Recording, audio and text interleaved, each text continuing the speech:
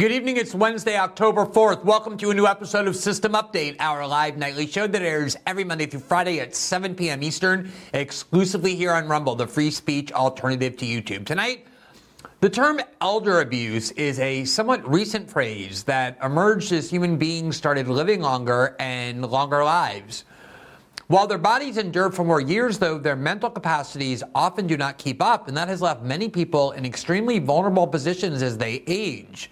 Vulnerable to others who seek to exploit their mental incapacity and to use them and their assets for their own personal benefit. While sometimes the perpetrators of elder abuse are healthcare providers and nursing homes, they are more often one's own family members, closest friends, and colleagues. Senator Dianne Feinstein of California died at the age of 90 last week while serving her sixth consecutive term in the Senate.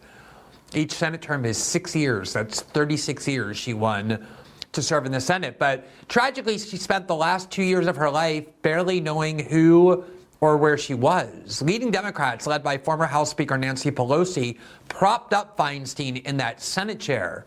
Pelosi used her own daughter to control Feinstein and her votes for the crassest of all purposes.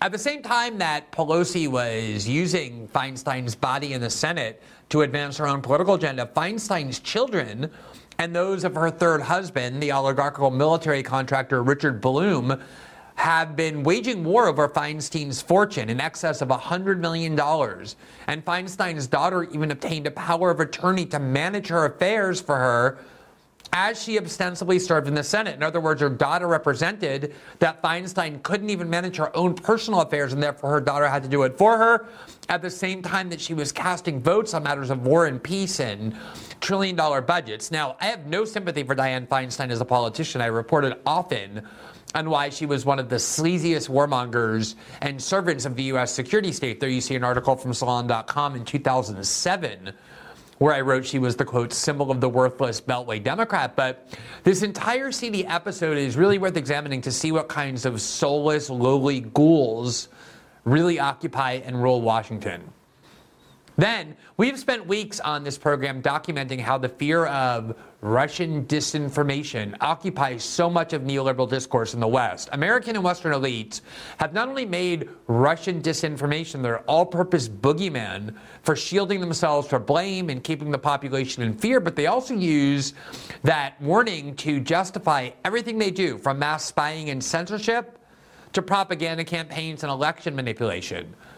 An article this week from the New York Times, which, like so many articles in that newspaper, does nothing more than, quote, anonymous, quote, U.S. officials, warns that Russian disinformation is coming again. They blame it for why Americans are turning against the war in Ukraine, as well as warning that it may again be used to interfere in our presidential election in 2024.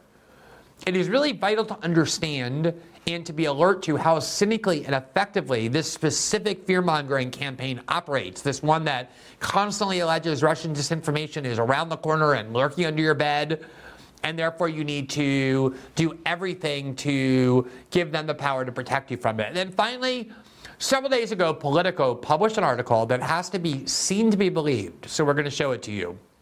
It is the single most explicit, unflinching, and unapologetic defense of Nazism and the Nazi SS that I have ever read in a mainstream news outlet, perhaps ever read anywhere.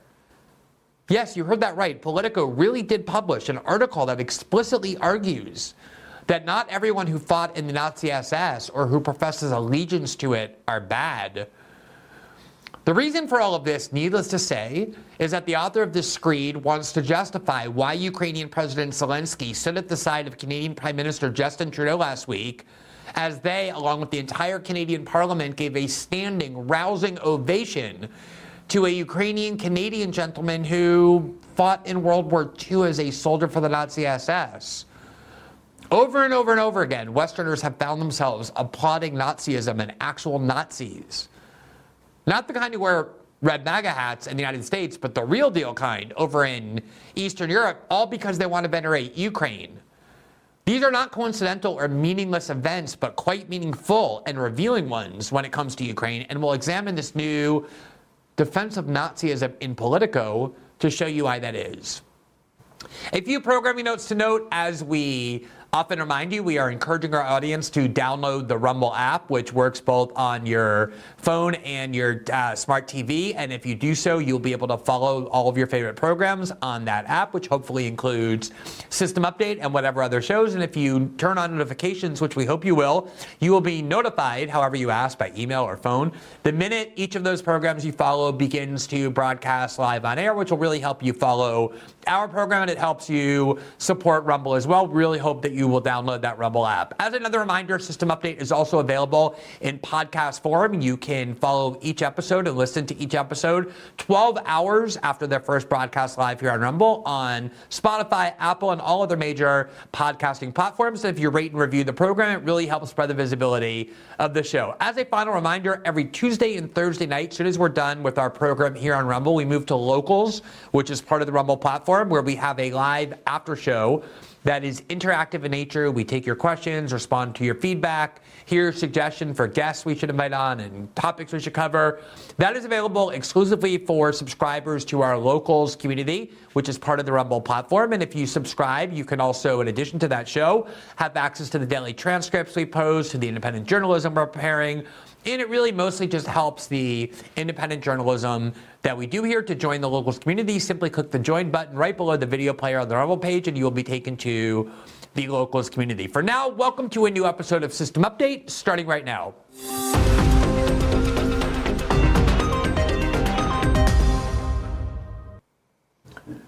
The term elder abuse has become a frequently used term that gets thrown around a lot now in American politics, as very powerful politicians, in fact, seemingly most of them, start to become very old right before our eyes. In fact, so old that they often seem cognitively incapacitated. The leading example, of course, is Joe Biden. We also had some very uncomfortable episodes with the Senate Minority Leader, Mitch McConnell. Obviously, although he's not old, there have been real questions about John Fetterman's cognitive ability to have run for the Senate and now to serve in the Senate. But perhaps one of the most disturbing of all instances of what you could actually call elder abuse, and I say that in these other cases, elder abuse gets thrown around, and it might be kind of metaphorical or figurative, kind of expressive, because it's not really clear that, for example, anyone's forcing Mitch McConnell to stay in that seat, that anyone forced Joe Biden to run, even though it seems clear that their capacity to do that job is at least questionable, if not, in Biden's case, far worse. But I think in the case of Dianne Feinstein, the senator who just died at the age of 90 in her 6th term in the Senate, the term elder abuse is literal. It is genuinely true. I don't mean it as an insult. I don't mean it to be dramatic. I think she really was the victim of elder abuse, both at the hands of her own children and the children of her third husband, which becomes relevant. If it were just a family matter, I probably wouldn't comment on it, but I think it becomes relevant to how she served in the Senate. But she definitely was victimized by Nancy Pelosi and Nancy Pelosi's daughter in the entire establishment wing of the Democratic Party that really wanted Dianne Feinstein to stay in that seat and cling to the Judiciary Committee seat that she held and the voting button that she had access to until her last dying day. And they probably wanted it to even continue beyond that. They just couldn't find a way to make it happen. I think now that the dust has settled on Dianne Feinstein's death, people have had their little mourning period to talk about how inspiring she was for whatever reasons. Imagine finding Dianne Feinstein inspiring.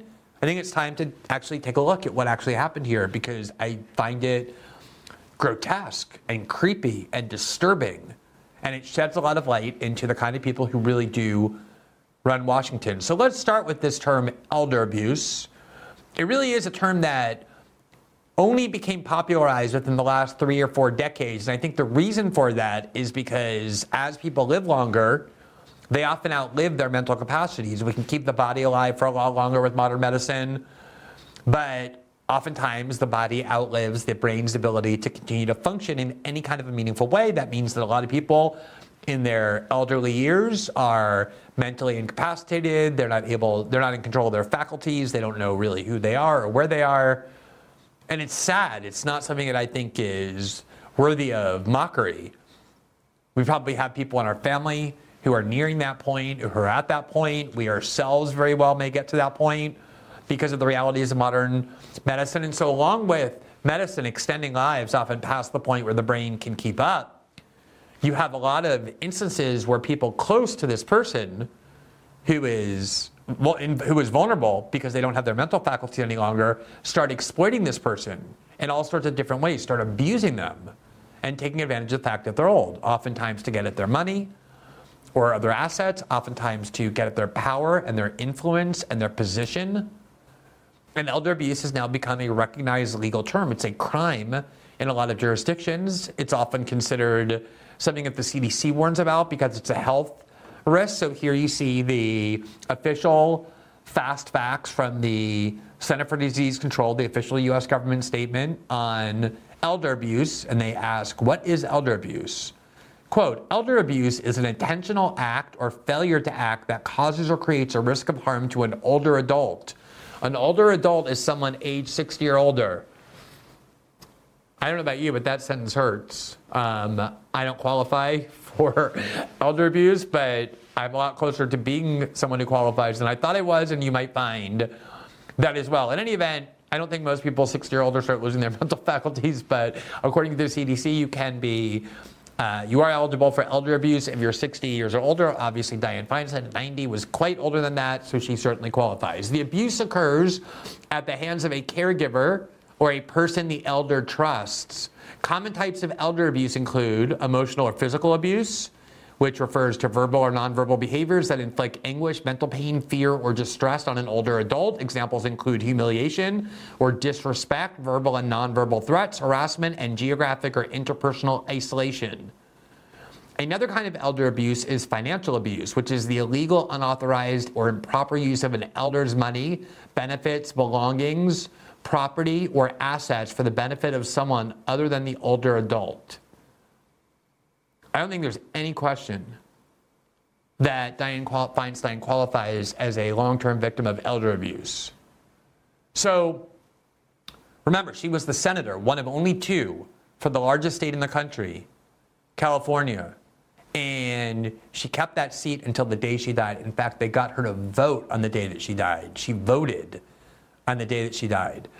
So let's eliminate right away any questions about was Dianne Feinstein really mentally competent, mentally capable, mentally aware, either not only to serve in that seat, but to fend off people who are trying to exploit her. Let's watch, for example, from May of this year, when Dianne Feinstein was away from the Senate for months because she had shingles and because she's 90 and had all kinds of other ailments. And Democrats were getting enraged because they couldn't get any judicial nominees confirmed because her vote on the Judiciary Committee wasn't able to be cast because she wasn't physically present in the Senate, and she was the majority, that her vote was needed for a majority, and so they couldn't confirm any of Biden's judicial nominees, which is one of the main reasons why the two parties craved the White House. And they finally got her to the point where she could be wheeled back in. I mean, wheeled, like in an actual wheelchair. And when she was coming back in, she was asked by a reporter, hey, Senator Feinstein, what was it like being away? And this is what happened. What has the response from your colleagues been like? What have the well wishes? What have you heard? What have I heard about what? About your return. What have you heard? I love how she answers there. They say, what's your response? What have you heard? And she gives this really angry answer, because a lot of times people with dementia, people who are suffering from various kinds of age-based Alzheimer's or something else, get very aggressive and very angry. And she sounds like Joan Crawford in some kind of over-the-top campy role that she played in her 70s or 80s, or like Betty Davis or something. Listen to how she responded. What have I heard about what? About your return. How have they felt about your return? No, I haven't been gone. Okay. You should follow me. I haven't been gone. I've been working. You've been working from home is what you're saying? No, I've been here. I've been voting. Please, either know or don't know. What do you say to Californians like Ro Khanna who say you should resign? Honestly, that was scary. You know what? On second thought, maybe I do wonder whether she was capable of being abused. I would not get near Dianne Feinstein. She was incredibly angry there. But she obviously, it's very sad. Again, I don't want to mock this at all because I really do regard her as a victim. And you saw that reporter, like, not knowing what to say because she really was gone. She wasn't at the Senate for months. She was, like, not there, physically not present. And so when he said to her, "Hey, welcome back, Dianne Feinstein, Senator Feinstein. It's great to have you back. What was it like to be gone?" She was like, "What do you mean, gone?" And then she said, "I wasn't gone." So she's like, "I've been working." And so he said, "Oh, like, you mean at home?" And she said, "No, I've been here." She thought she was at the Senate. She didn't realize she hadn't been at the Senate. This is in May. She didn't know where she was. They kept her in that seat for as long as they could prop her up. Here in July, they had to have her vote, and she had no idea what she was voting on.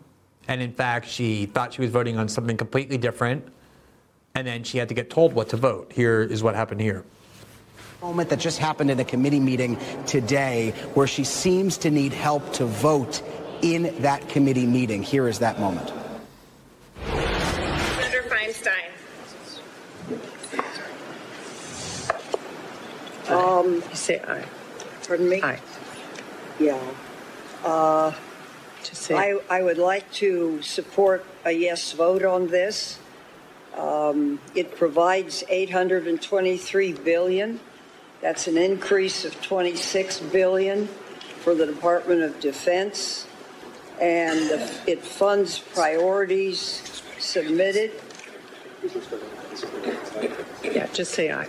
Okay, just Great, aye. So that's a part in that committee meeting where they vote on various measures of legislation. You saw what looks like a male staff member go over to the senator because instead of voting, the senator begins what appear to be prepared remarks. And then Patty Murray, a fellow Democrat and the chair of that committee, tells Senator Feinstein to just say aye. And that's what the senator does. So another concerning moment for a lawmaker here caught on camera. It's not so much a concerning moment, it's a repulsive moment. I mean, it's right out in the open. And I think it's so ironic, too, that what she was voting on there was whether to spend another $830 billion on the military budget. Maybe you're for the military budget. Maybe you want the United States to spend close to $1 trillion a year, even though that's more than the next 12 countries combined. Maybe you don't want that. But I assume we can all agree that we want somebody who knows their name and knows where they are to be the one making the decision. And she obviously had no clue. And everyone in the Senate knows that. You see, it wasn't like a small room. It was a gigantic room. They had other senators, Patty Murray, telling her how to vote. Vote yes. Vote yes. Then you had that male staff member keep interrupting her and saying, just say yes. Just say yes. Now, I think it is ironic that Dianne Feinstein basically devoted her entire adult life as a senator to serving the U.S. security state, to serving the military-industrial complex. And so she wanted, there was like a part of her brain, like a little part that was still kind of creaking along, that wanted to give a speech about the importance of spending $1 trillion a year on the military budget. And she was trying to do that even as they kept saying, say yes. So anyway, I don't really think there's any doubt about the fact that she was completely incapacitated. Everybody knew it. And yet no one removed her. The Democratic Party insisted she remain there. Now, the question becomes, well, Dianne Feinstein is the senator for a obviously blue state.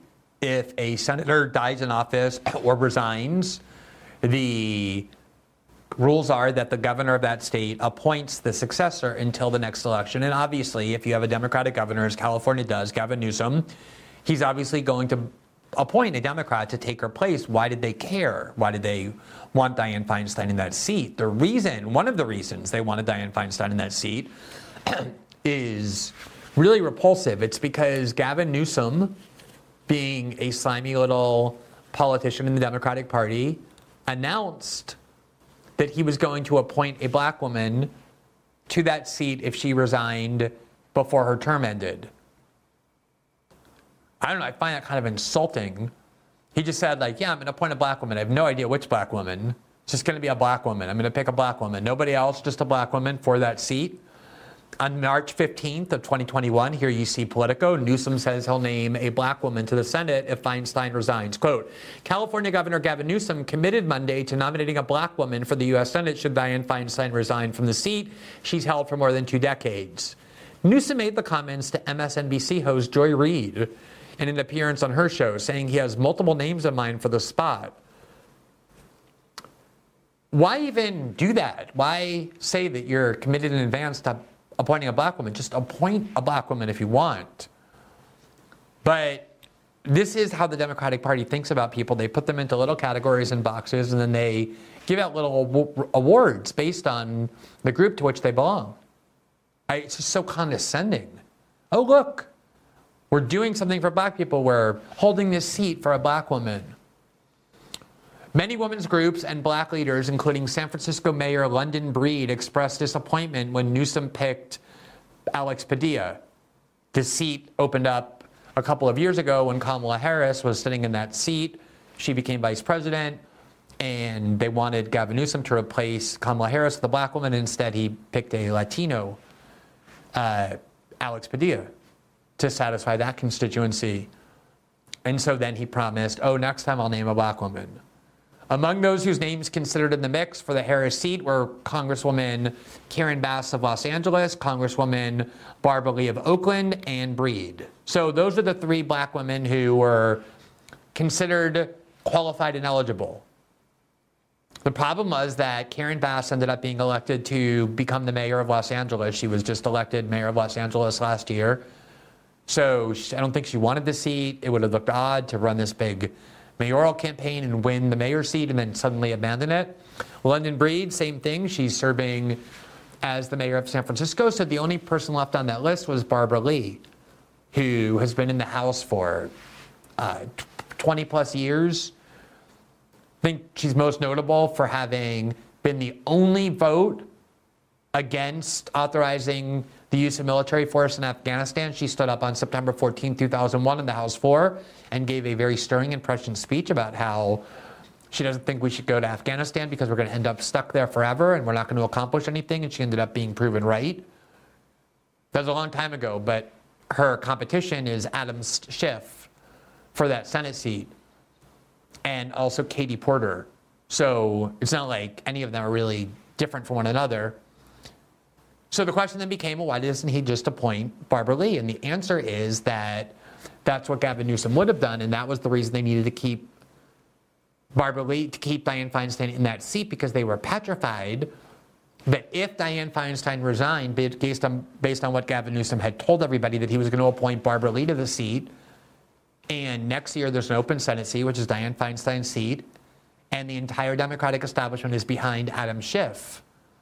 And they were worried that if Barbara Lee got that seat, she would have a huge advantage and be able to beat Adam Schiff, and Nancy Pelosi and everybody else loves Adam Schiff because he's a pathological liar. He's a fanatical loyalist of the Democratic Party. He was the leading Russiagator. He was on the January 6th committee. He led the impeachment hearings. He's perfect for the MSNBC crowd. Think about how ironic it is, too, that Gavin Newsom is pretending, oh, don't worry, we're going to put a black woman in this seat. But in reality, the entire Democratic Party is working to ensure that a white man, Adam Schiff, gets that seat instead. Do you see how just crass their game playing is with race and how condescending they are to the people of color who they believe they own? Here's Politico in February of this year. Nancy Pelosi endorses Adam Schiff in the California Senate race if Feinstein doesn't run. That's who they all want in that seat, Adam Schiff. Quote, Congresswoman Nancy Pelosi on Thursday endorsed Representative Adam Schiff in California's high-profile Senate primary, backing the former House Intelligence Committee chair, but only on the condition that Senator Dianne Feinstein opts not to run again. Quote, if Senator Feinstein decides to seek re-election for the 7th term, this is what Pelosi says, she has my wholehearted support. This was back in February when everyone knew that Feinstein was completely incapacitated. If she decides not to run, I will be supporting House Intelligence Committee Chairman Adam Schiff, who knows well the nexus between a strong democracy and a strong economy, Pelosi said. In his service in the House, he has he has focused on strengthening our democracy with justice and on building an economy that works for all. So they're all lined up behind Adam Schiff, and that was why they didn't want Dianne Feinstein to leave. That was one of the reasons. Now, in order to make sure they could control Dianne Feinstein, control her votes, control her behavior, try and get her over the finish line so that Barbara Lee doesn't get that seat and Adam Schiff can safely run for the primary, which is held in just a few months. Look at what Nancy Pelosi did. Politico reported in May of this year that Dianne Feinstein's primary caregiver has become Nancy Pelosi's daughter. Nancy Pelosi took her daughter and basically put her at Dianne Feinstein's side to control Dianne Feinstein. That's who's been wheeling Dianne Feinstein around and telling her how to vote and telling her what to do, telling her she can't quit, keeping her propped up in that chair, even though we just showed you she had no idea who she even is. And the reason Nancy Pelosi did that was because she wants to make sure that Adam Schiff, her loyalist, her protege, gets that Senate seat. She kept Dianne Feinstein sitting there, voting. They were also claiming that if Dianne Feinstein resigned, the Republicans could prevent the empanelment of a new Democratic replacement onto the Judiciary Committee. We'll see now if that's true, now that Gavin Newsom has named her successor. But they just wanted Feinstein there for their own political purposes, keeping this 90-year-old woman just working in the Senate, even though she had shingles and had to be wheeled around. Quote, a quiet caretaking arrangement has raised questions about whether Nancy Pelosi has the ailing senator's personal interests at heart. Oh, do you think there's doubts about whether Nancy Pelosi had the ailing senator's personal interests at heart? When Senator Dianne Feinstein walked into the Capitol last week, ending a month-long medical absence, she was accompanied by Senate Majority Leader Chuck Schumer, a small entourage of aides, and a close personal confidant with a storied political pedigree. Nancy Corinne Prouda blended into the swarm around the legendary California Democrat. The San Francisco Chronicle made note of her presence, but left unreported amid the spectacle was the larger role that Prouda, the eldest child of former House Speaker Nancy Pelosi, has come to play in Feinstein's life as the 89-year-old has dealt with the absence of her deceased husband, the departure of trusted staffers, a nasty case of shingles, and spiraling concerns about her fitness for office. Not only did Prouda, Pelosi's daughter, escort Feinstein around Capitol Hill last week, she was again at her side yesterday, helping aides surround the senator in a Capitol hallway as a reporter tried to speak to her.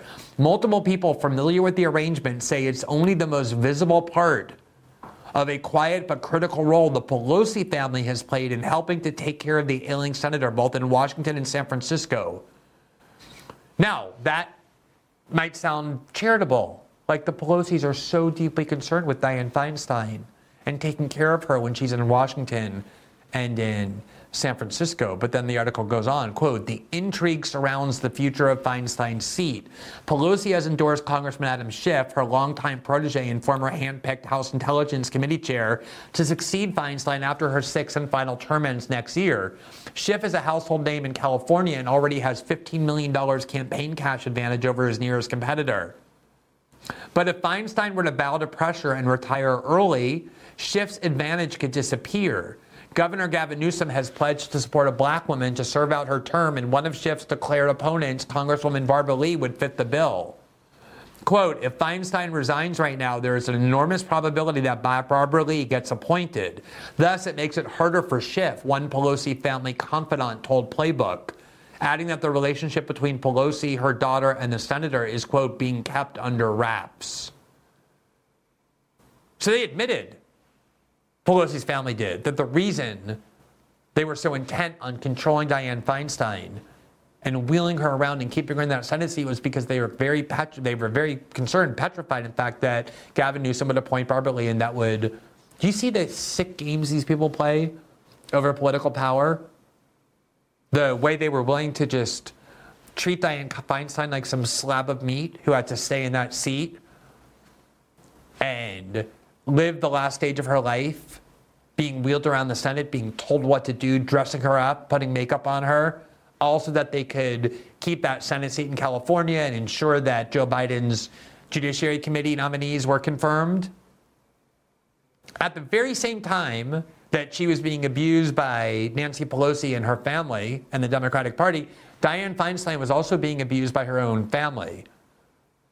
In August, just a couple months ago, CBS News reported that Dianne Feinstein gave up her power of attorney to her daughter, and that's raising questions. Here's what it means. Quote, Senator Dianne Feinstein, the 90-year-old lawmaker from California, has given power of attorney to her daughter, according to a document posted by Insider, a step that is raising questions from some corners.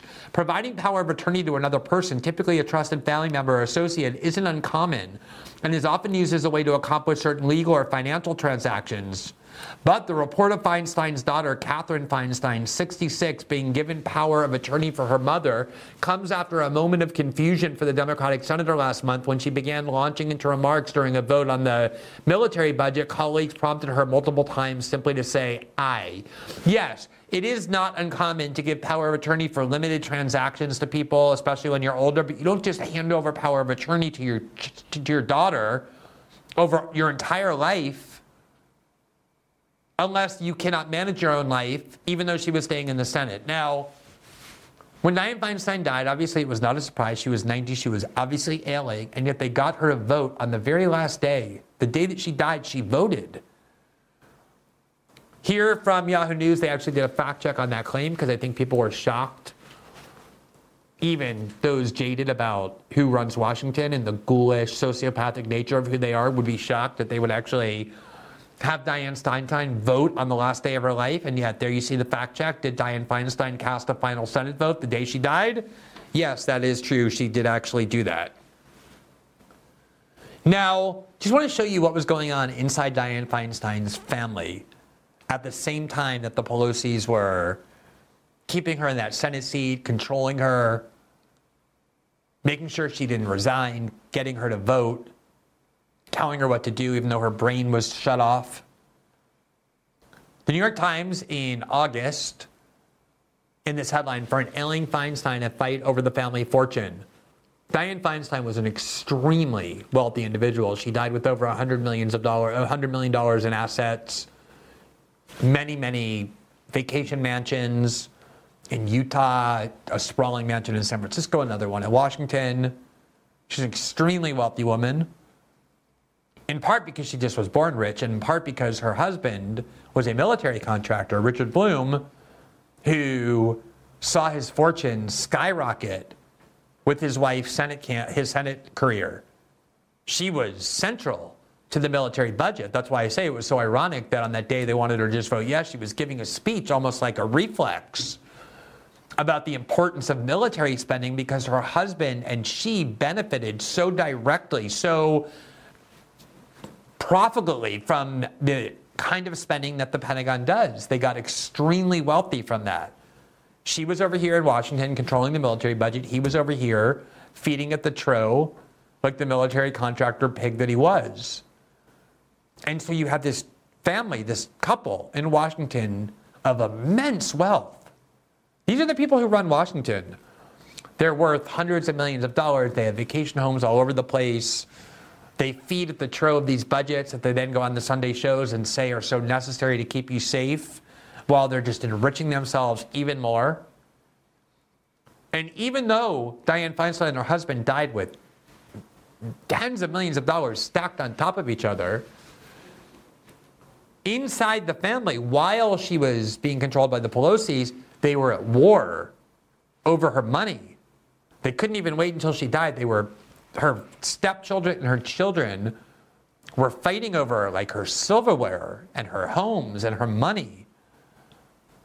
These are the lowest level people who are running this country. This is the culture, the kind of sludge and sleaze out of which they emerge. Quote, as Dianne Feinstein, 90, struggles to function in the Senate, a dispute with her family over control of her late husband's estate is another difficult chapter at the end of a long career. For years, Senator Dianne Feinstein of California has been engaged in a long and painful public drama about her health and ability to do her job as she winds down a storied career as a lawmaker and a former mayor of San Francisco. Now, Senator Feinstein is also navigating an increasingly bitter legal and financial conflict that pits her and her daughter, Catherine Feinstein, against the three daughters of her late husband, Richard C. Bloom, who was a wealthy financier. In one legal dispute, the family is fighting over what's described as Senator Feinstein's desire to sell a beach house in an exclusive neighborhood in Stinson Beach, north of San Francisco. In another disagreement, the two factions are at odds over access to the proceeds of Mr. Bloom's life insurance, which Senator Feinstein says she needs to pay for her growing medical expenses. For those close to Senator Feinstein, the struggle over Mr. Bloom's estate has exacerbated a recent and regrettable chapter that has marred the twilight of a long and successful public life, and that has raised concerns about her ability to manage her own affairs. Raised in affluence, Senator Feinstein has long been among the wealthiest members of Congress. She was rich in her own right in 1980 when she married Mr. Bloom. After she entered the Senate, she placed securities into a blind trust that was valued at between $5 and $25 million. Combined, the couple's fortunes flourished. This was back in the 1980s when she was worth $5 to $25 million. You put that into a blind trust. Combined, the couple's fortunes flourished to an extent that eclipsed even the senator's prior standard of living. Her main residence is a 9,500 square foot mansion in the upscale San Francisco neighborhood of Pacific Heights.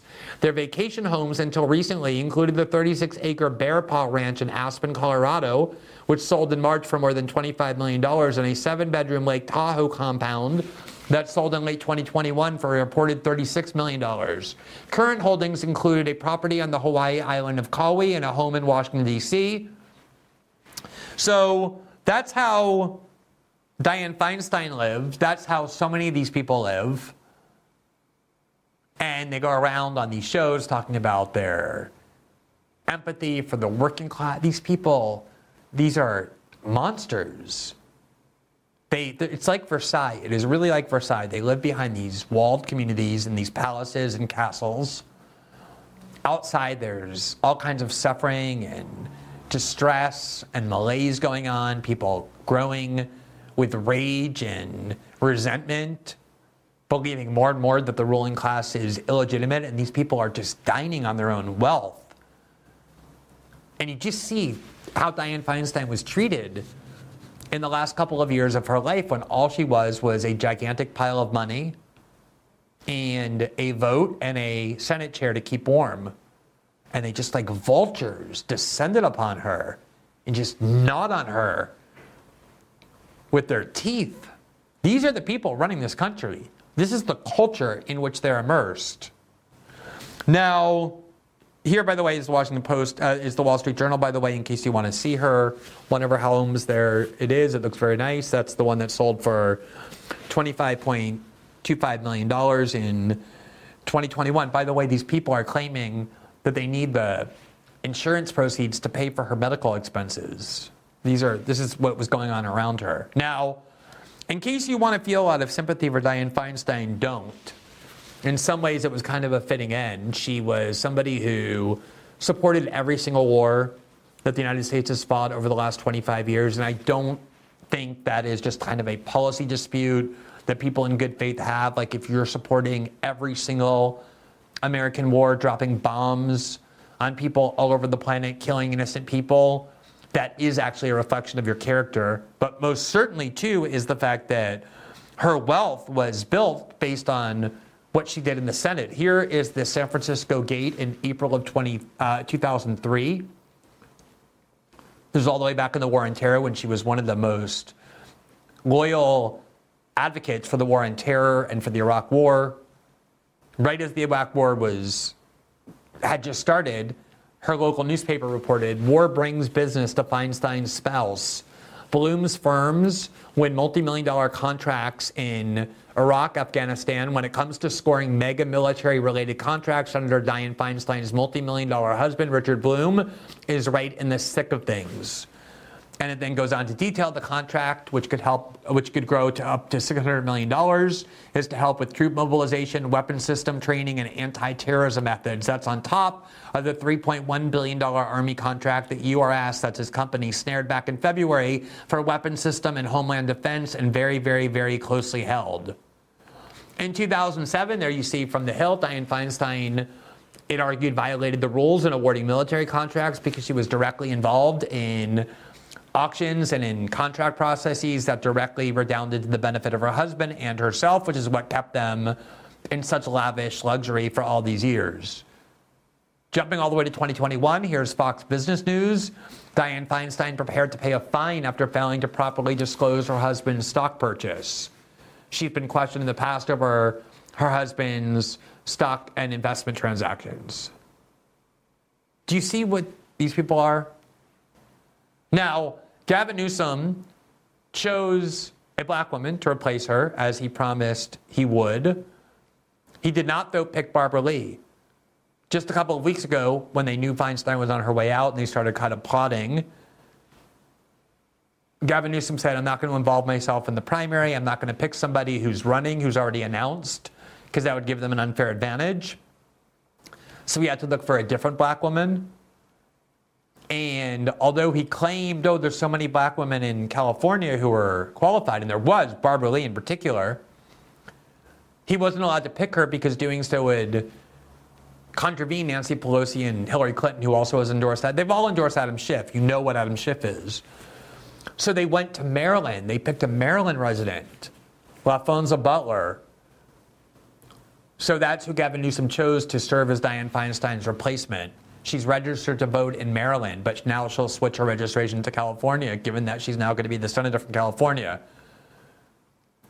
And what she is also just part of the sleazy DC swamp. He picked her right out of there. She's so perfect to advance Gavin Newsom's political career. Here is my friend, the great independent journalist Lee Fong, who did some work on the new senator from California. Lee is based in California, and so has a lot of interest in that. On October 2nd, there you see his Substack article, Governor Newsom selects political operative LaFonza Butler to replace Senator Feinstein.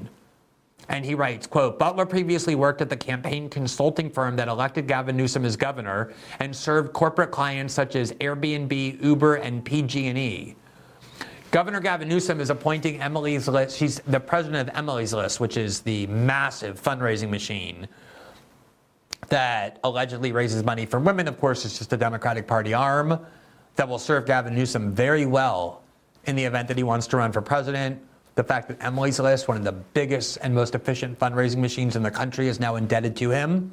He picked her to fill the seat of Dianne Feinstein, who passed away last Friday. She has worked for various political interests, including as a senior advisor to Hillary Clinton during the 2016 campaign, and for nearly a decade as leader of the SEIU in Los Angeles and statewide. But her direct ties to Newsom include years as a consultant at SCRB Strategies, the consulting firm that has long managed Gavin Newsom's political campaigns. It's now known as Bear Star Strategies. It's the most influential among the small number of operatives that dominate California politics. During her time there, the firm was tapped by Uber to help defeat efforts to allow drivers to win legal status, to make them eligible for the minimum wage, and to join labor unions. Lobbying disclosures show Uber paid the firm over $185,000. So I can't think of anything that illustrates better what the Democratic Party is than exploiting Dianne Feinstein as she was dying, as she was mentally debilitated, while her family fought viciously while she was still alive over her money, just to get their greedy hands on her money. She and her wealth were due to the fact that she spent all those years being a cheerleader for the Pentagon, which enriched her husband. And then when she dies, Gavin Newsom has to fulfill this incredibly patronizing promise to just pick some random black woman. And he doesn't choose Barbara Lee, by far the most qualified one, because he wants to ensure in reality that a white man, Adam Schiff, gets the job. And instead he chooses a Uber lobbyist who was in charge of a vast fundraising machine, who spent her time making sure that Uber drivers have no legal status and therefore can be exploited. As always, what they pretend to be is exactly the opposite of what they in fact are. And I think what they really are, clearly, are perpetrators of elder abuse, at least figuratively, if not in terms of the clear language of the criminal statute. As we've been telling you, we are thrilled that we have so many new sponsors that are sponsors who have been with us from the beginning, have stuck with us, even with this war that is being waged on Rumble. And one of our new sponsors is Genucell, and we're going to show you a little bit of information about them and then be right back.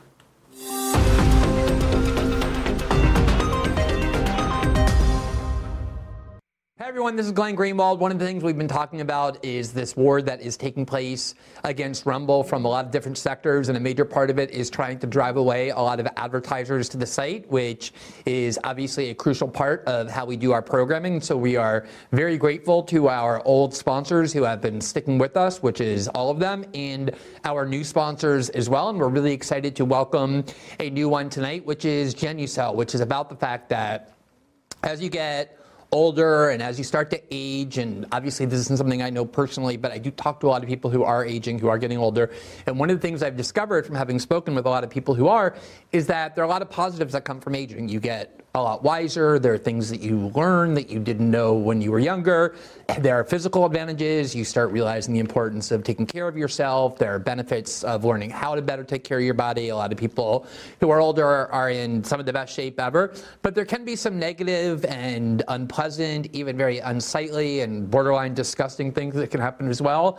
As you get older, there are, for example, a lot of people who start developing age spots on their skin or other unsightly dark spots, puffiness and dark rings under the eyes. A lot of this can happen just from poor skin care, especially if you live in a place where there's a lot of sun, or if you don't take care of your skin, or just simply from aging. And you don't have to be some kind of a narcissist, especially these days, to be a man or a woman who wants to look your best, who doesn't want to have a bunch of things on your skin that you dislike, that other people react poorly to.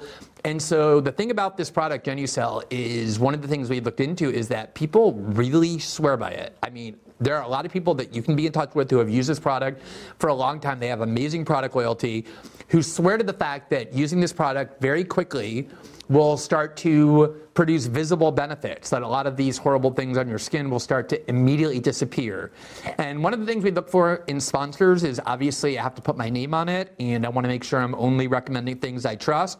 There's a lot of people who claim a lot of different things on the internet. It's easy to do, but we look for the companies that stand behind those claims. So for example, if they make promises and they don't work out, they will give you a full refund. And that is true for Genucel. They offer you things like, if you don't see visible benefits immediately, they will give you a refund. If you don't hear from other people that you look younger within the first few weeks of its use, they'll give you a refund. And in connection with being a new sponsor of our show, they're offering a discount up to 70% for all of their products. All you have to do is go to genucel.com and use the promo code /Glenn, Glenn, and that will automatically trigger the discount, making clear that you are somebody who came from the show, that you're sponsoring our advertisers who are under a lot of pressure these days.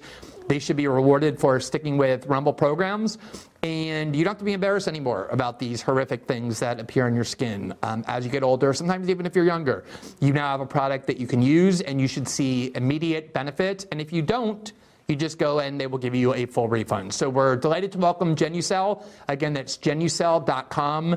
The hashtag is Glenn, or the promo code Glenn, where you get up to 70%. And we hope you will sponsor this new company that is supporting our show.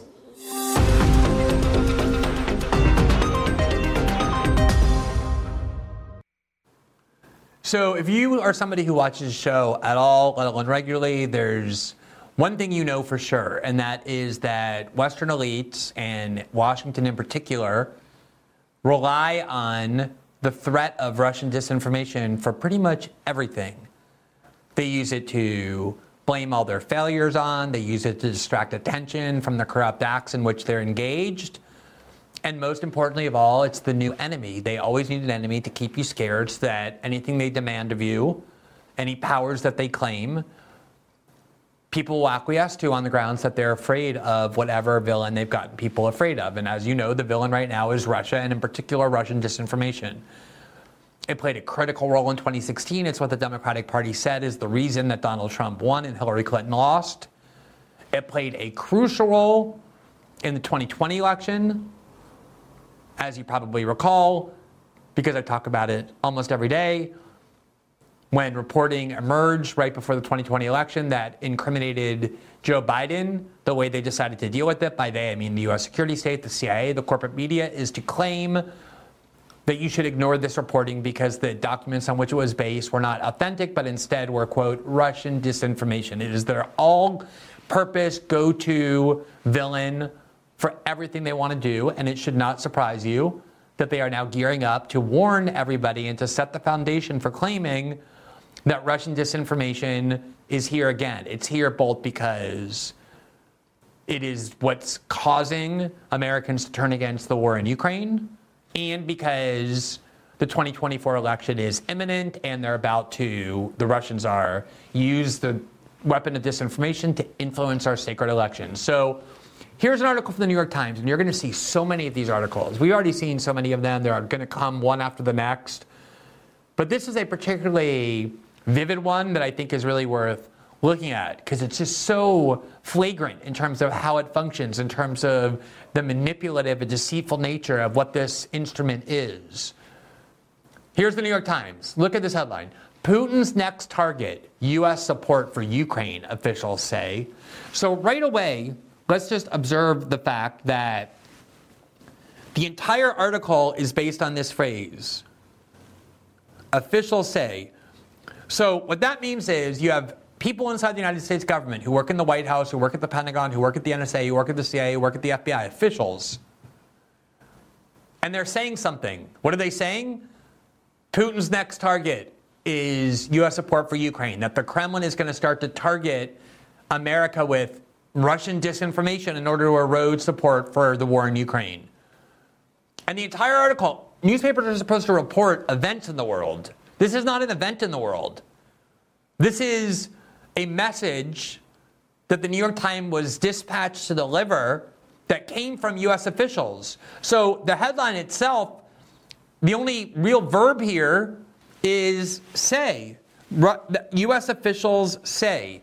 That's the only thing that has happened, is that CIA or FBI or national security officials came and told the New York Times something, and that the New York Times is telling you what they want you to know. That's it. That's the whole article. And if you go and look here in the subheadline as well, Russian spy agencies and new technologies could be used to push conspiracy theories, U.S. officials say. So even in the subheadline, you see exactly the same formulation because this is what the New York Times exists to do. Imagine if you had state media that was not like the New York Times or CNN, but state media that admitted it was state media, that it was there to be the propaganda arm of the government. What state media would do is they would go on TV every day or go into their pages of their newspapers every day, and they would say, the government today proclaims the following. The government today announces this. The government today has decreed that they want you to know the following. That's what the New York Times is. That's what the New York Times does. Look at this. Just writing the headline twice. It's all about what U.S. officials want you to believe. And what they want you to believe is that if you're feeling as though you're starting to question the war in Ukraine, as most Americans are, it's only because you're a victim of Russian disinformation. And we face a danger as a country, namely that Putin is targeting our country with this scary thing called Russian disinformation. And as a result, you need your government to protect you from that because he's pushing conspiracy theories in order to manipulate public opinion. And how do you get protected from Russian disinformation? You get the government to censor on your behalf to keep you safe from it. That's what all of this is about. Now, let's look at the article itself because it gets even more obvious. And I think it's so important, even though this article is such a skeletal example, a model. It's not even an article. It's not a news article. It's an announcement by the CIA through the pages of the New York Times, explicitly so. It's just so important that everybody stay alert to how this functions. Quote, Russia's strategy to win the war in Ukraine is to outlast the West. But how does Vladimir Putin plan to do that? How does Vladimir Putin plan to do that? What is the answer? How do we know what Vladimir Putin plans to do? American officials said. So here we have that again. Let me just get my little pens working.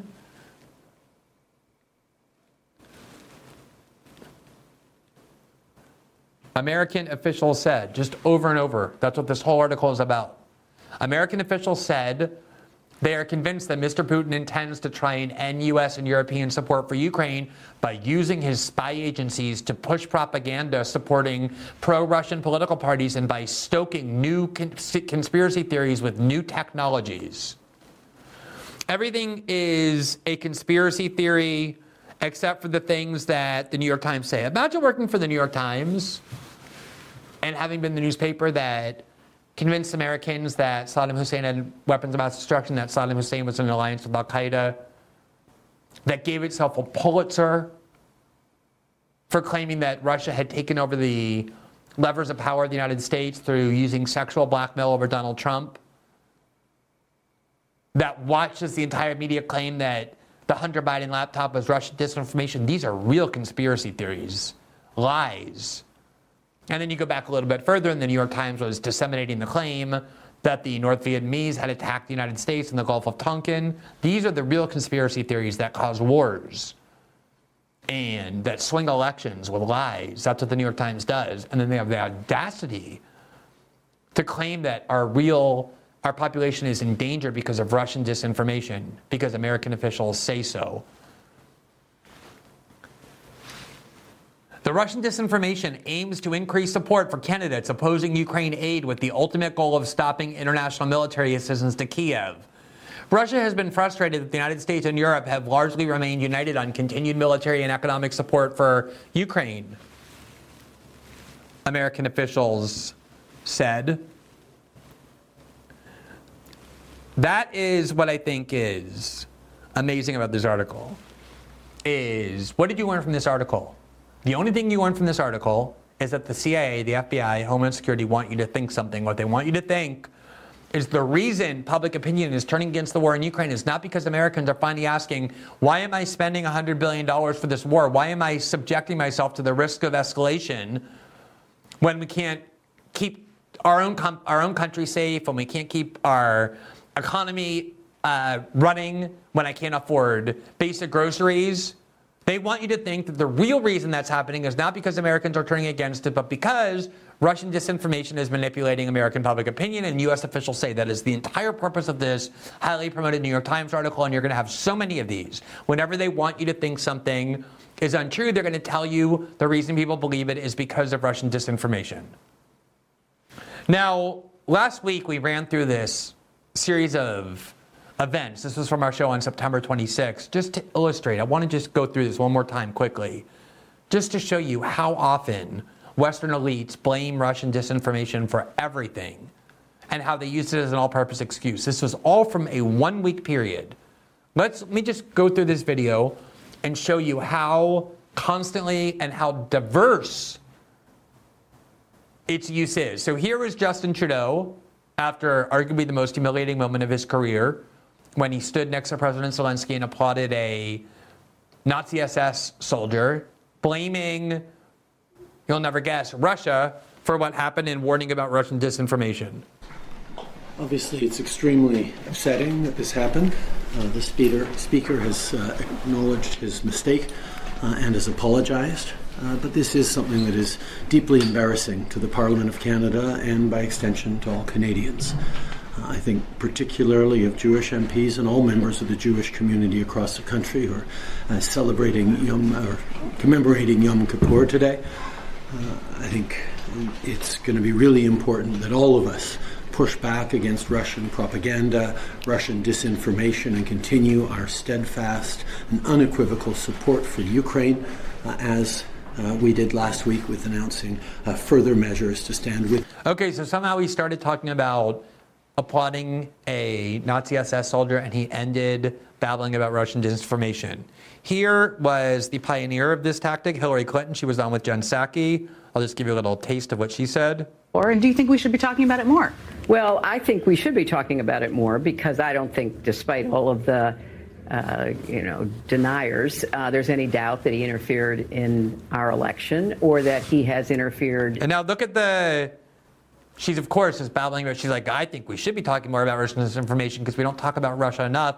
And there you see the graphic on the screen. Clinton, we should be talking more about potential Russian election interference in 2024. Do you see what's coming? They're preparing in advance to control the election, to censor information that is threatening to Joe Biden, to engage in all kinds of propaganda by telling you that you're being manipulated by Russian disinformation, that we're being attacked by Russian disinformation, just like we were in 2016 and 2020. And they planned on responding in the same way. So there you see Hillary Clinton. In many ways, in the internal affairs of other countries, funding political parties, funding, political candidates. All right, we went through all that. She's claiming that the Russians interfere in our country by funding political parties, by...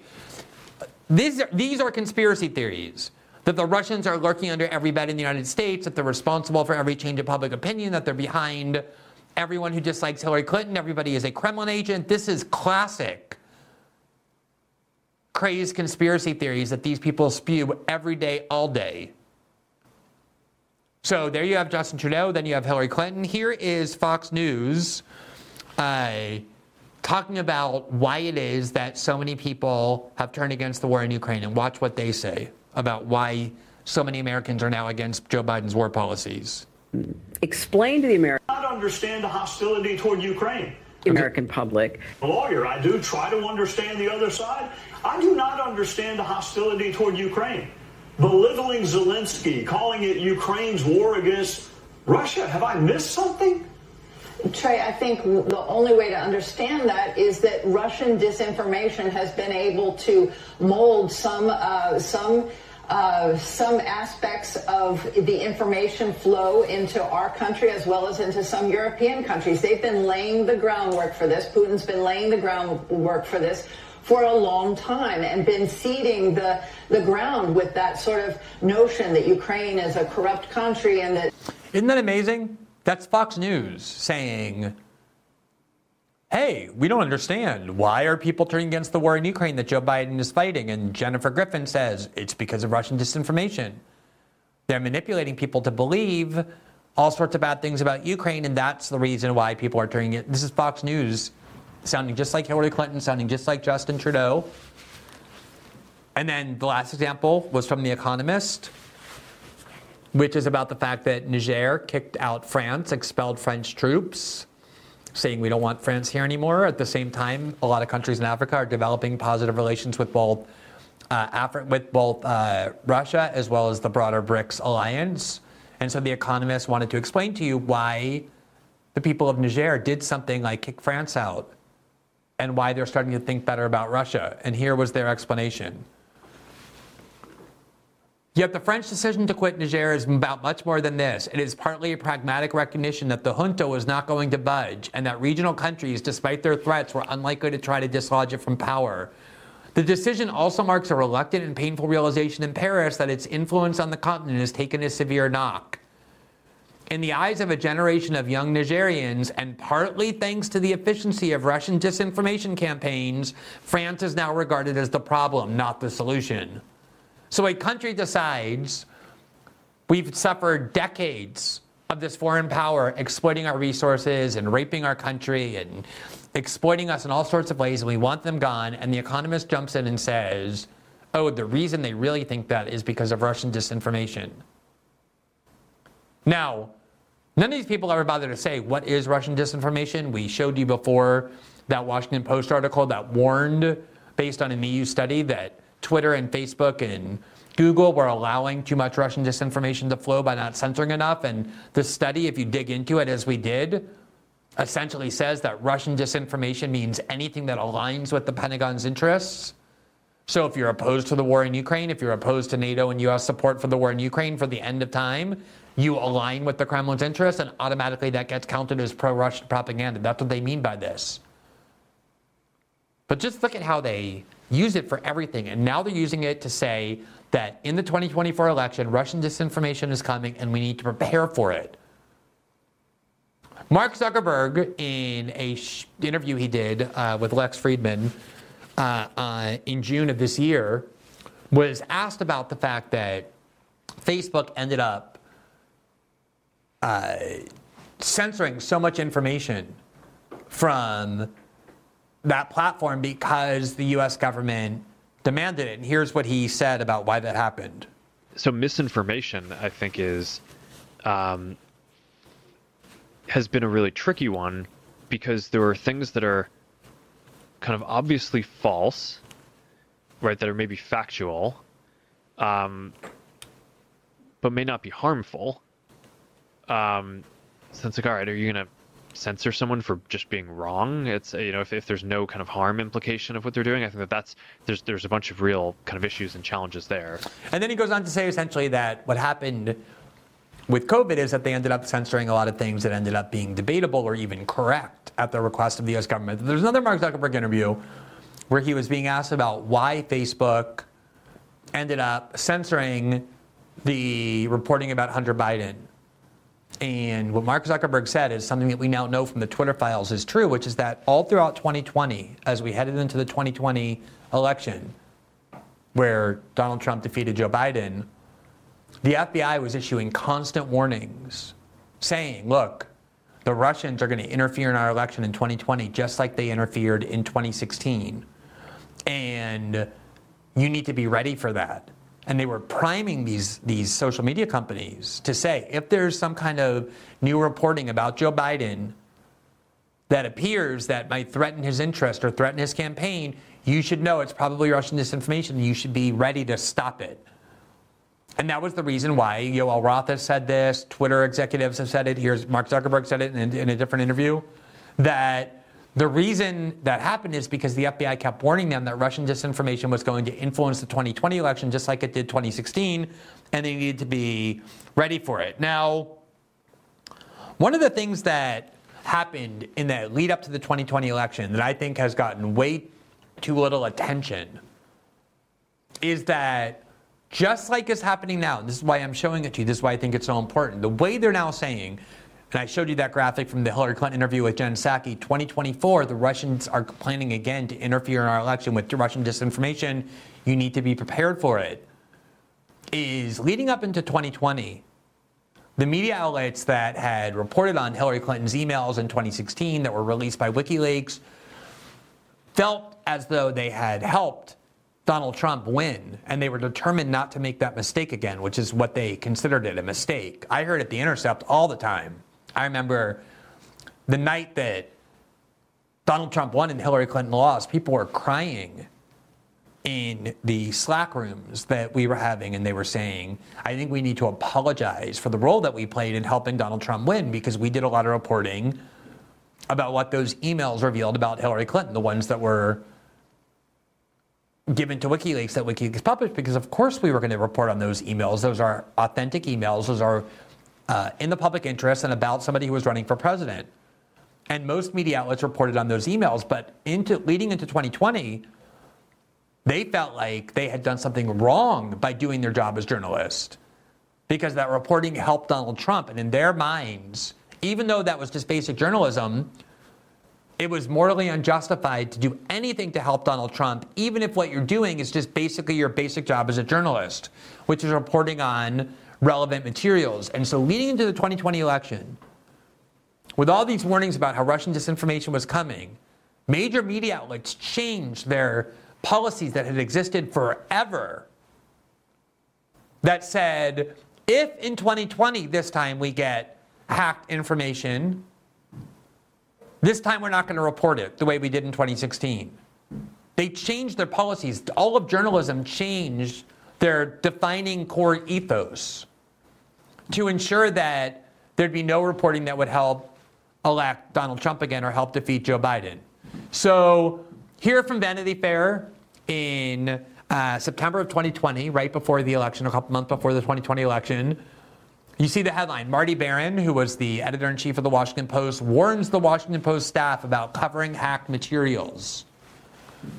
And the article says, quote, nearly 4 years since the Podesta email dump blew up the 2016 race, the Post's top editor urges his newsroom to slow down in handling leaks and beware of echoing propaganda.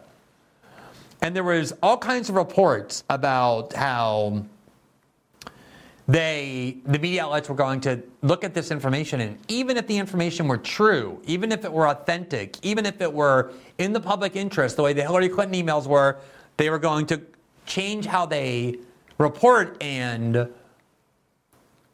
perhaps not report it this time. And it sounds like it's kind of an inside baseball question about journalistic ethics, but what it really showed me, and I was screaming about it at the time when I read it because I knew what this meant, was that these journalistic outlets were explicitly saying they're no longer going to do journalism. They weren't going to report information that incriminated Joe Biden the way they reported on the information that WikiLeaks published about Hillary Clinton, because they decided their overarching duty was to ensure Donald Trump lost and Joe Biden won, even if it meant abdicating their responsibilities as journalists. And it isn't just that they threatened to do that. As that Vanity Fair article just reported, Marty Barron, the head of the Washington Post, was saying he would do. They did it. That's exactly what they did. In 2020, right before the 2020 election, when that material became available from Hunter Biden's laptop, and there was all these stories to report about the financial and ethical misconduct in which not just Hunter Biden had engaged, but Joe Biden had engaged, or at least a lot of questions to ask, instead of reporting on that, instead of asking those questions, they said, we're going to ignore that story because it's Russian disinformation. I find that to be the greatest scandal in journalism in decades, if not ever. And the reason why I'm delving into this is because this is what they're saying they're going to do again. This is why they're warning that Russian disinformation is coming again in 2024. Now, just to illustrate what a corruption of journalism it is to say, we're not going to report on certain material if it's hacked, if it comes from a foreign source. The foundational principle of journalism has always been very simple. It is, if a journalist, when deciding whether to report something, asks only two questions and only two. Number one, is the material authentic? Can you confirm that it's authentic? And number two, is it in the public interest to report? And if it's authentic and if it's in the public interest to report, you automatically report it. It doesn't matter where it came from. It doesn't matter who the source was. It doesn't matter the source's motives. You don't have the right as a journalist to say, oh, well, if the election is approaching and these are hacked materials that I get my hands on and they happen to reflect poorly on Joe Biden, I'm not going to report it, even though that's what these media outlets did. They said, we're not going to make the same mistake they made in 2016, which is doing reporting that helped Donald Trump win. And just to demonstrate to you how obvious this principle is as a journalist, that all you do is ask, is it authentic? Is it in the public interest? And the answer is yes, you publish it, and that's the end of the inquiry. In 2016, I think a lot of people have forgotten this, just a month or so before the elections, the New York Times got their hands on Donald Trump's tax returns, or at least certain tax records. Remember, they were obsessed with Donald Trump's tax returns. They thought that if Donald Trump's tax returns were produced, there was going to be a line that said $80 million from Vladimir Putin. Liberals were obsessed with Donald Trump's tax returns. Remember when Rachel Maddow got Donald Trump's tax returns? And she did this huge buildup, and it turned out there was nothing there. In 2016, the New York Times got Donald Trump's tax returns, and they wrote about it. Here you see the headline. Donald Trump's tax records show he could have avoided taxes for nearly 2 decades, the Times found. Look at how slimy that is. He could have avoided taxes. But what was so interesting was how the New York Times got these materials. How did the New York Times get Donald Trump's tax returns?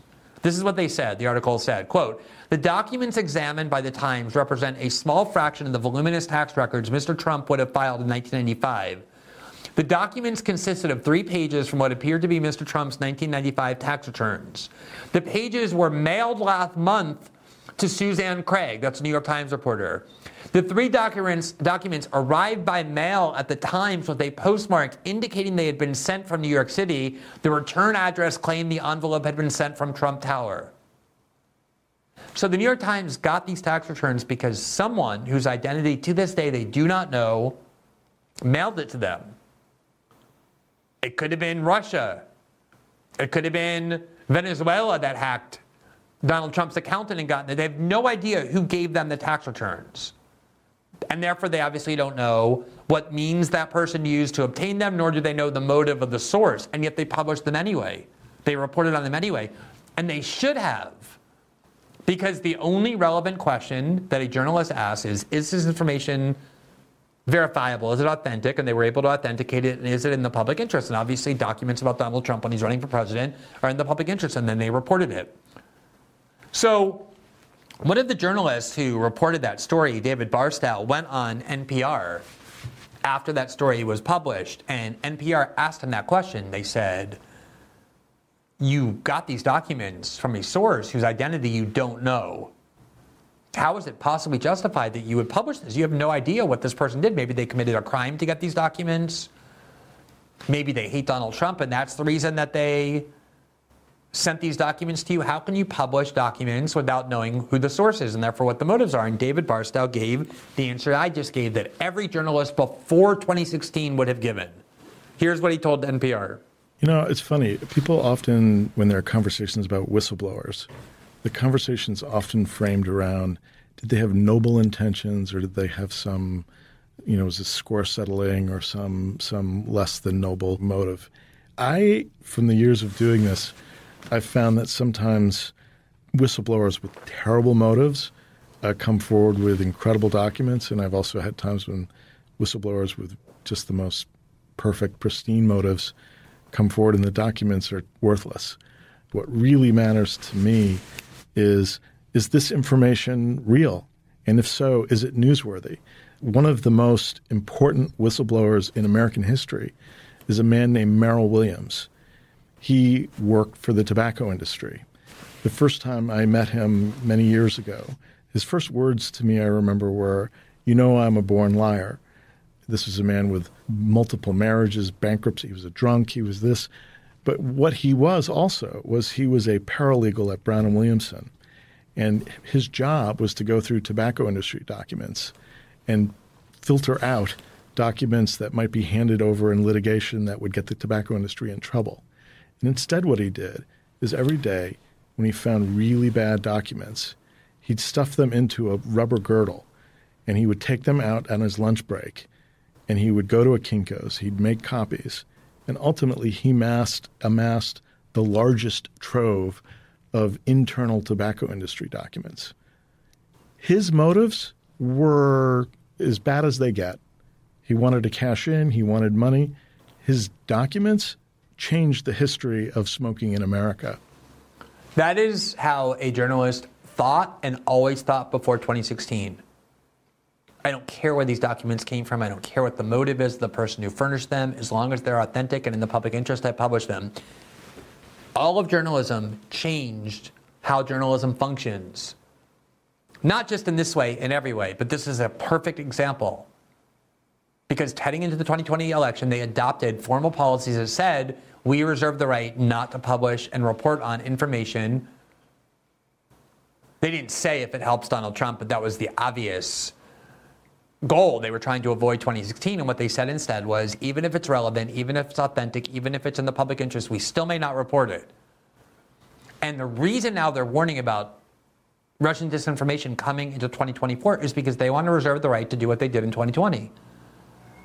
To suppress information, like they did with the Hunter Biden laptop, to claim that information that emerges that hurts Joe Biden is Russian disinformation, and most of all to claim that the reason they need to censor the internet is because Russian disinformation is everywhere.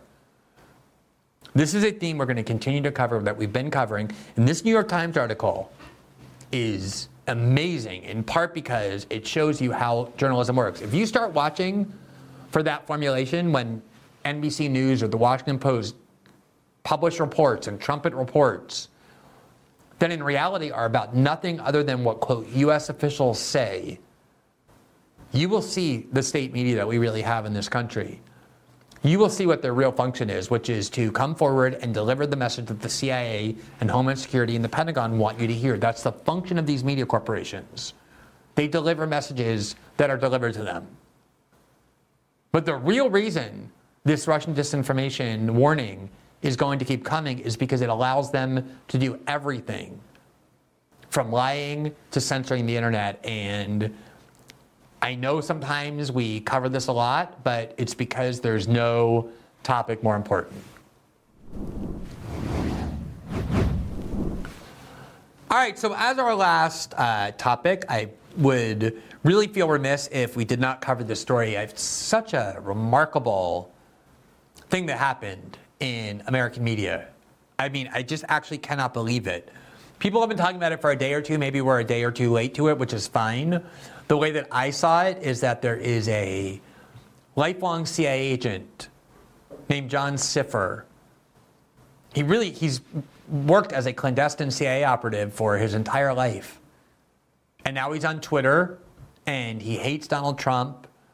He is basically a resistance liberal. He sits all day on Twitter, tweeting about Donald Trump, and he's become a liberal media star. And right in his Twitter bio, it says CIA clandestine operative, or whatever his actual title is. He's a lifelong CIA goon. And liberals love him the way they love the CIA. And he tweeted this article yesterday, the title of which was "Fighting Against the USSR Didn't Necessarily Make You a Nazi." And it's a Politico article. And you can see at the bottom here, it's about the scandal in Canada where the Canadian Parliament, with Zelensky there and Trudeau there, applauded a Canadian Nazi SS soldier. And I made a mental note, I should really go read this article. The CIA goon is promoting it, and it seems kind of bizarre. It sounds like what they're saying is a lot of people who fought the USSR in World War II weren't really Nazis. And because it was about Canada, I thought, it seems like this might be a defense of this Nazi SS Ukrainian that they just all stood up and applauded. But I said, I'm sure it's not that. It can't be that.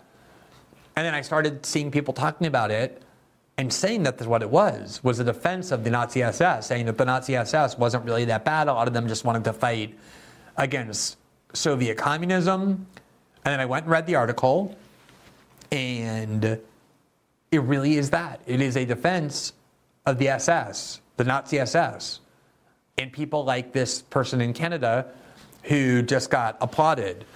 There you see the tweet got a community note added to it, and it says the Ukrainian question, Yaroslav Hunka, that's the person that was celebrated by the Canadian Parliament that this article is defending, volunteered to join the Nazis' 14th Waffen Division of the SS.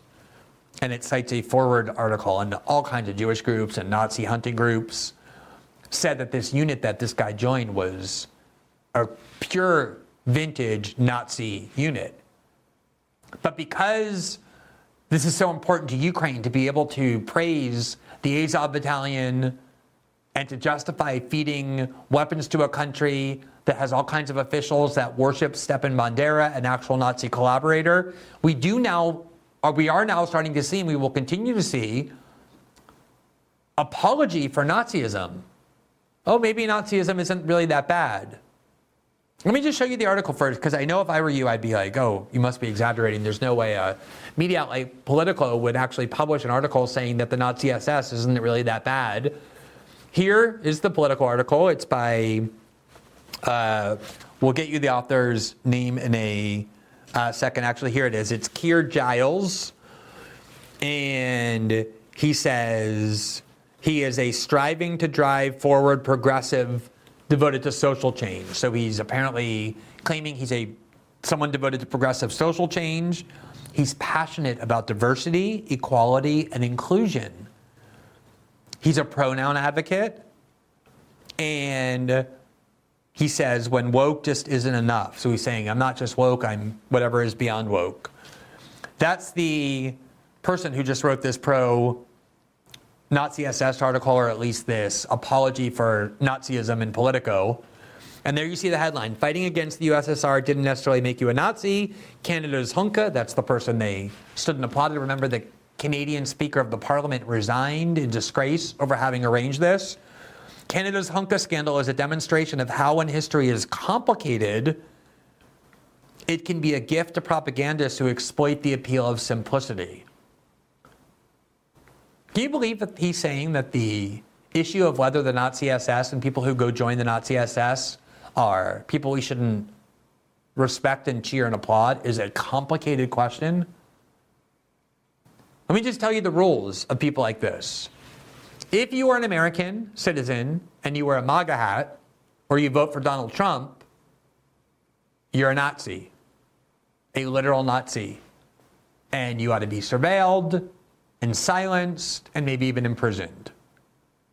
If you're a Ukrainian, however, and you have a swastika tattoo or SS insignia, or you revere Nazi collaborators, or you even fought, volunteered, and went to fight for the Waffen-SS during World War II, it's complicated. And you should be armed and funded and revered. That is the foundational view of liberal discourse. A MAGA hat wearing American is a Nazi. A Ukrainian with a swastika tattoo and a history of pledging allegiance to the Azov Battalion, it's complicated. Here's what he wrote, quote, "In the case of Herka, the mass outrage stems from his enlistment with one of the foreign legions of the Waffen-SS, fighting Soviet forces on Germany's Eastern Front. And it's a demonstration of how when history is complicated, it can be a gift to propagandists to exploit the appeal of simplicity.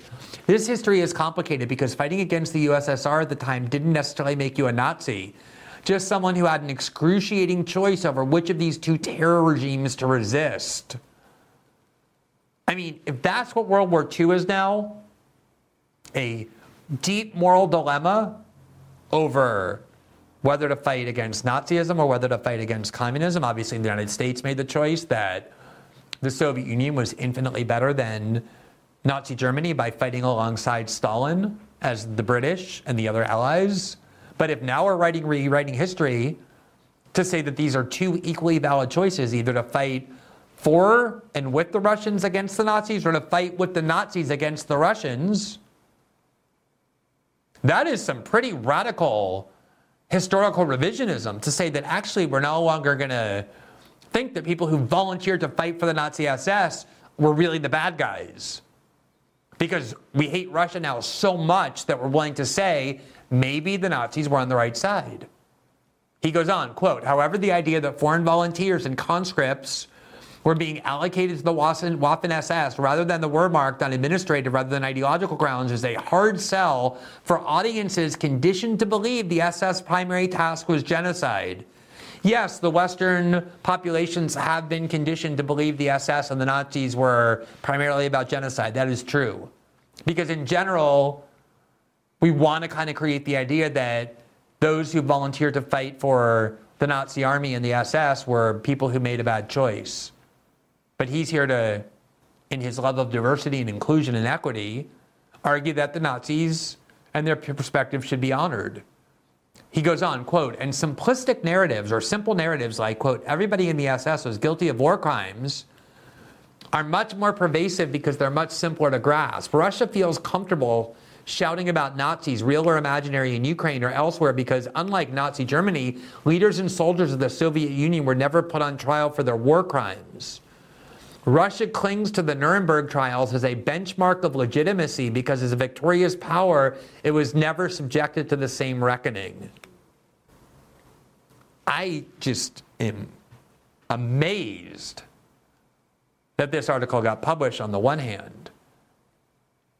Remember when Trump said, as part of the Charlottesville protests, oh, there's good people on both sides, and everybody was so horrified by that?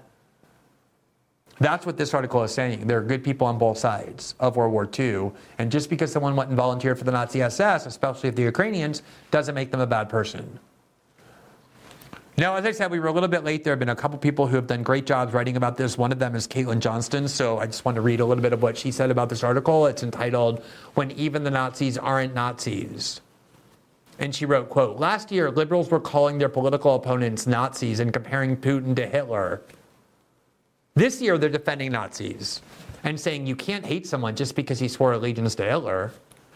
For generations, the U.S. empire has been manufacturing a cultural obsession with the Second World War in order to frame all subsequent wars as, quote, good guys versus Hitler guys. Then the millisecond that framework becomes inconvenient, it's actually the Nazis weren't all that bad if you think about it." And that's exactly what is being done here. This has been what's being done since the beginning of the war in Ukraine. Remember, the Azov Battalion was on the official list that Facebook maintained of hate groups you were not allowed to praise. If you praised them, you would be kicked off the platform. The minute that war began, Facebook exempted the Azov Battalion and said, actually, you're now allowed to praise it. In other words, this group that until 3 seconds ago was a Nazi group and a hate group that you're not allowed to praise, they're good to go. And over, people when in the West, when they went to venerate Ukraine or herald Ukraine, ended up praising Nazis, which is what happened in Canada. It's not because the majority of people in Ukraine are Nazis. They're not. It's because there is a faction in Ukraine, particularly the people who are doing most of the fighting, who continue to maintain an allegiance to the collaborators of the Nazi regime and even to Nazi ideology. And instead of having that conversation about the presence of Nazism in Ukraine the way we did right before the war, when war propaganda starts, the truth dies. And we are now at the point in the name of the war in Ukraine of reading articles saying that actually there were two sides in World War II, and just because somebody went and fought for the Nazi SS doesn't mean they're a bad person. That is the way in which this war in Ukraine is engulfing everything. And the fact that we are now at the point where we're getting Nazi apology from mainstream outlets like Politico reveals just how warped and deranged this war has made the West. So that concludes our show for this evening. As a reminder, System Update is also available in podcast form, where you can follow us on Apple, Spotify, and all other major podcasting platforms. Each episode is posted 12 hours after their first broadcast live here on Rumble. As another reminder, every Tuesday and Thursday, right after we're done with this show, we do our live after show on Locals, where we respond to your questions and hear your feedback. If you want to have access to that after show, as well as the transcripts of each show that we produce here, you can simply join our Locals community, which also helps support the independent journalism that we do here. To do so, just click the join button right below the video player on the Rumble page, and that will take you to our Locals community. For those who've been watching, we are, as always, very appreciative. We hope to see you back tomorrow night and every night at 7 o'clock p.m. Eastern, exclusively here on Rumble. Have a great evening, everybody.